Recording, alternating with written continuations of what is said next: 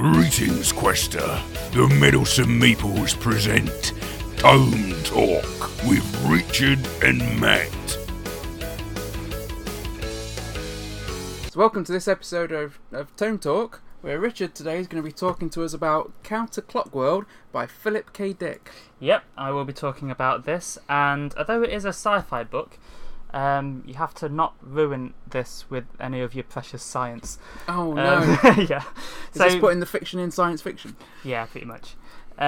Which a lot of Philip K. Dick's books do actually, because he tends to be a bit more philosophical with things, and his stories are a bit more about the characters having kind of an existential crisis and things. But then he puts it in a world, like a very futuristic world. And what this one is actually written in 1968, and it's set in the futuristic year of 1998. Wow! And yeah, but what's happened is... Did we all have hovercrafts? They all have cars. Yeah, oh, yeah. Nice. They call them... He just calls them cars, but then they go flying off into the sky. I love how people like in the 60s imagine that the 1990s might be. I know, yeah. I wish it was. I wish it had been like that. I wish I could remember. I was promised a hoverboard, right? Yeah, we've already gone past the year of the hoverboard, haven't we? Yeah. Didn't exist. But what happened in this particular world is that in the year 1986, something called the Hobart Phase started, which actually reversed time.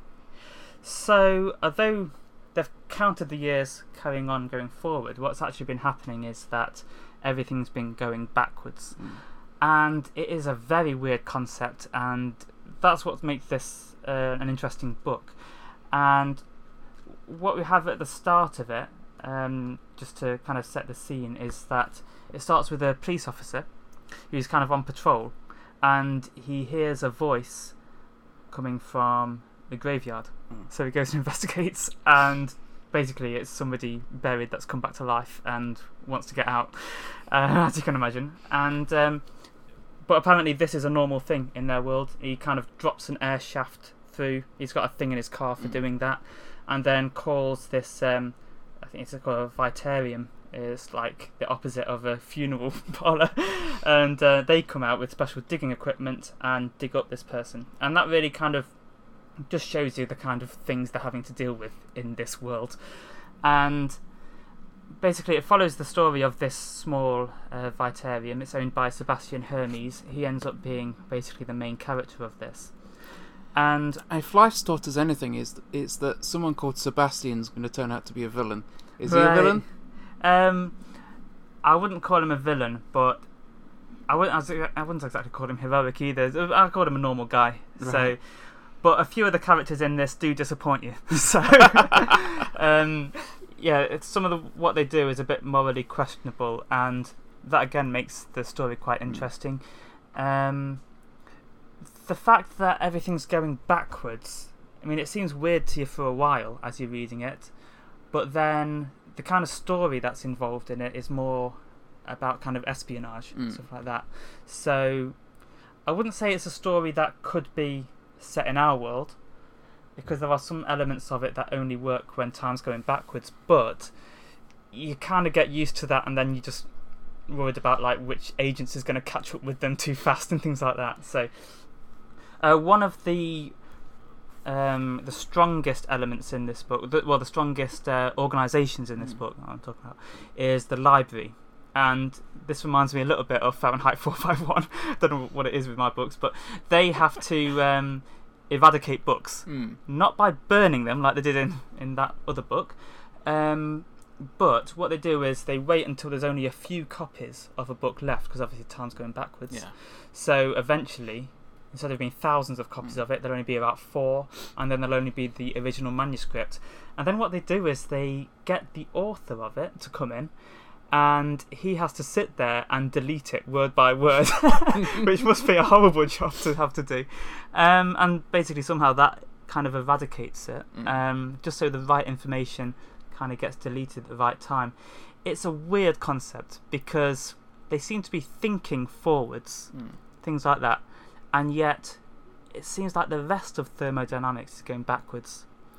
like if somebody's smoking a cigarette, the cigarette's getting longer. Yeah. Little things like that. Reminds me of a certain episode of Red Dwarf. That's what I was thinking of. Yeah, the backwards episode. It's very much like that, except the people aren't talking backwards. It's a little bit more of a easy to understand world than that episode of Red Dwarf. I mean, are people getting younger as well, or? Yep, they are getting younger. This is one of the problems that Sebastian Hermes has, because his wife is quite a bit younger than him, and he's starting to be more of a father than a husband, and it gets weird. Yeah. Not in the book, but he's feeling weird about it, and they're just kind of looking ahead to it's going to be end up being I'm married to a younger woman, and if time was moving backwards, there would be a point where it just becomes illegal. yeah, that's it. So, and also, not only are dead people coming back to life, but it's like children are people that have been alive for a long time, and then they've kind of shrunk down, and they kind of mentioned that people have to try and find a womb to go into or something, which is just bizarre. There are elements of science fiction that have covered those kind of storylines before. They have, and it's always bizarre. Red Dwarf moving back through time. There was an episode of Buck Rogers, I believe, that had the same premise. Yeah, there was. Serves. Yeah. And it's always quite interesting, but at the same time quite disturbing. It is. As well, because it defies the laws of nature. It does. If things were running backwards completely, there wouldn't really be any way for us to know, because our brains would be working that way as well. And like we experience if that was how we always lived our lives, we wouldn't know any different, would we? Yeah, that's the thing. And that's kind of how they did it in Red Dwarf, where because that was a different universe, wasn't it, where things were always going backwards. Whereas this world is somewhere where it's been going forward, and then it was going to start going backwards, and it was going to be like for thousands of years, because it's called Hobart Phase because this scientist Hobart had worked it out, and they're talking about how you'll get to the point where, like the priest was quoting St. Paul, but then thinking about the fact that at some point he's going to come back to life. It's just weird. So. So you have to try and get your head around that as you're reading it. You do, yeah. And like you were saying, certain aspects of it are kind of the right way round, like the way they were thinking and everything, but they're still kind of regurgitating things instead of eating, like in Red Dwarf.